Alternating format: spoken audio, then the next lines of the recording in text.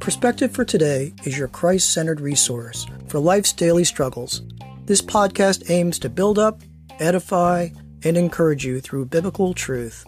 I'm your host, Tony Perillo, and it is my pleasure to share God's will for you and for me. So settle in and let's see what God has in store for us today. Further insight is available at perspectivefortoday.com.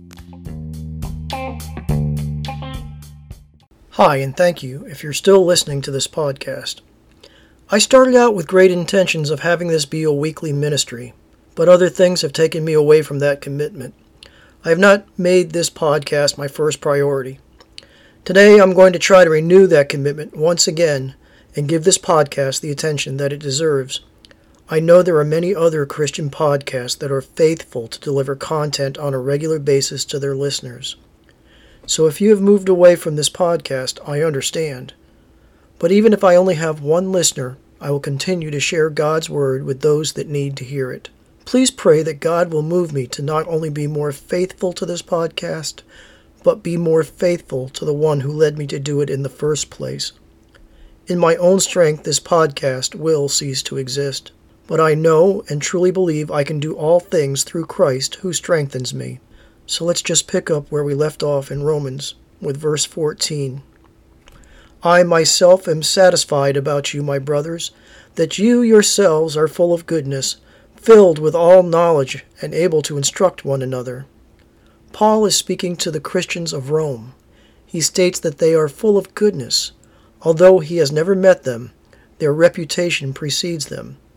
So what is Paul implying by their goodness? As Paul refers to them as brothers in Christ, we can be assured that they have godly virtues, they tend to do the right thing, and that they have a generous and kind spirit about them. We know that Paul tells it like it is. It is because of God's grace that was bestowed upon Paul as an apostle that he can admonish and praise others in the faith. If they were not full of goodness, Paul would surely let them know. So how about us? When others look at us, do they see someone who is full of goodness?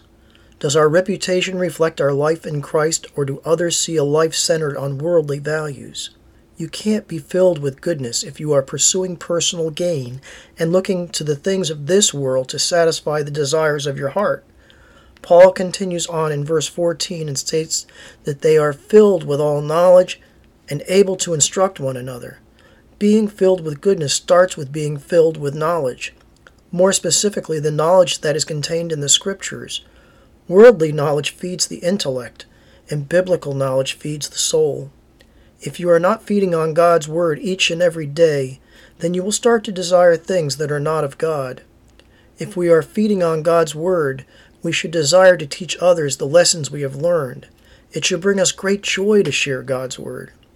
2 Peter 1:5-7 says this, For this very reason, make every effort to add to your faith goodness, and to goodness knowledge, and to knowledge self-control, and to self-control perseverance, and to perseverance godliness, and to godliness mutual affection, and to mutual affection love. When we have knowledge, we are made aware of our shortcomings, so we should strive for self-control and should persevere in the effort. The reward for our perseverance is godliness. We start to reflect Christ in our lives. As we experience the love of Christ, we can't help but be caring for the needs of others. With that desire to help comes an outpouring of love for our fellow man.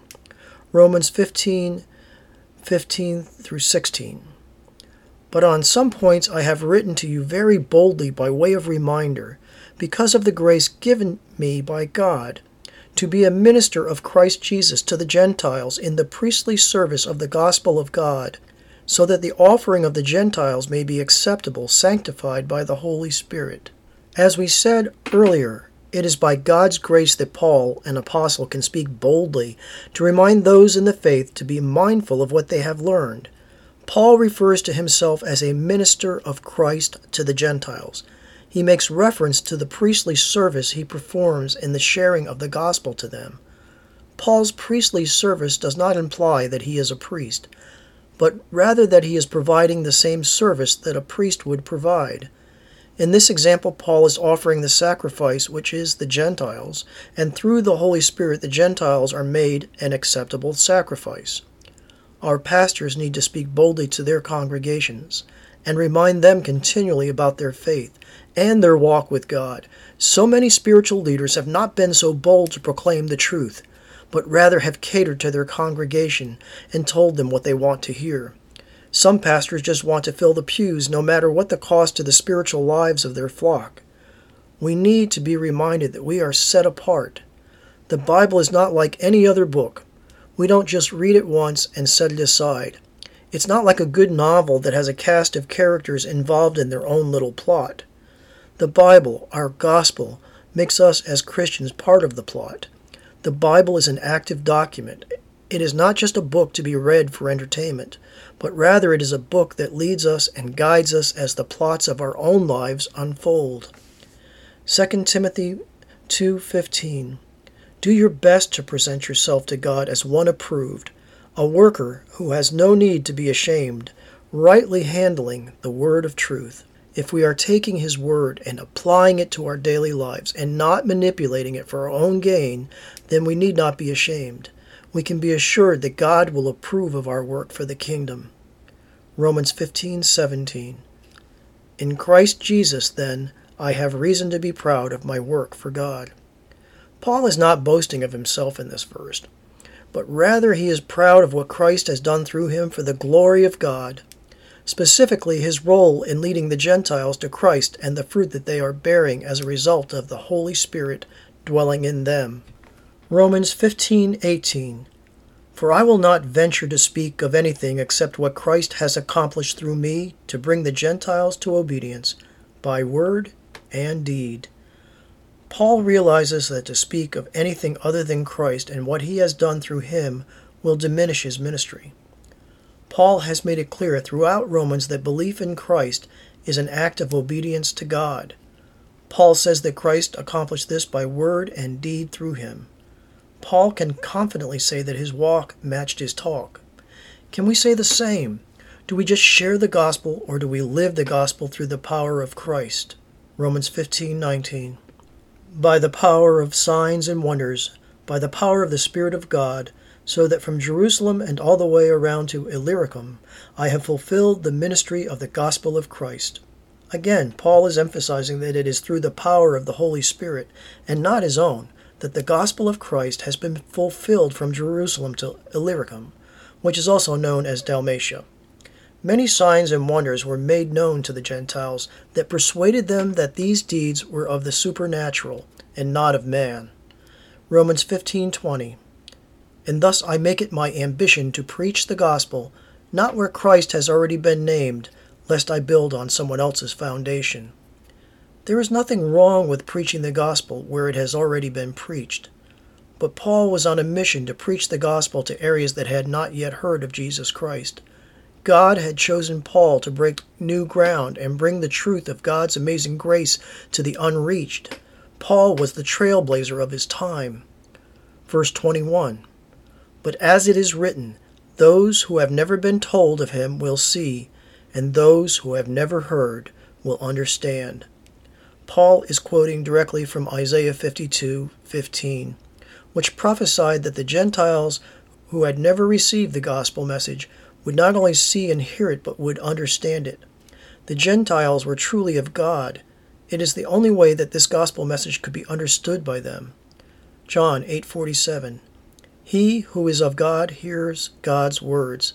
Therefore you do not hear because you are not of God.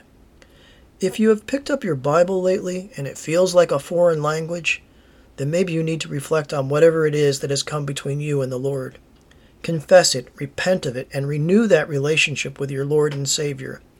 Draw near to Him, and He will surely draw near to you. I'd like to thank you for listening today. As always, may you have a week full of opportunities to share this good news with those that need to hear it. Let's just go to the Lord in prayer. Heavenly Father, may all that we do bring honor and glory to your name. Let us be ambassadors for Jesus. May all that we do be a reflection of Christ both in word and deed. Let us rightly handle the word of truth. Father, we pray for the leading of the Holy Spirit, that He will make all things clear, so that your word may be alive in our hearts. Lord, we just pray that we may never be ashamed to share this gospel message. Let us be bold in the effort, for it is in Jesus' name we pray. Amen.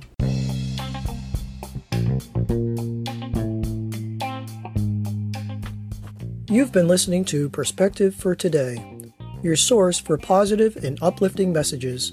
Just remember, God has a plan and you're a part of it. For more positive and insightful articles, please visit our website at perspectivefortoday.com. Just remember, when you're at a loss, look to the cross. Have a blessed day every day, and we hope to see you soon.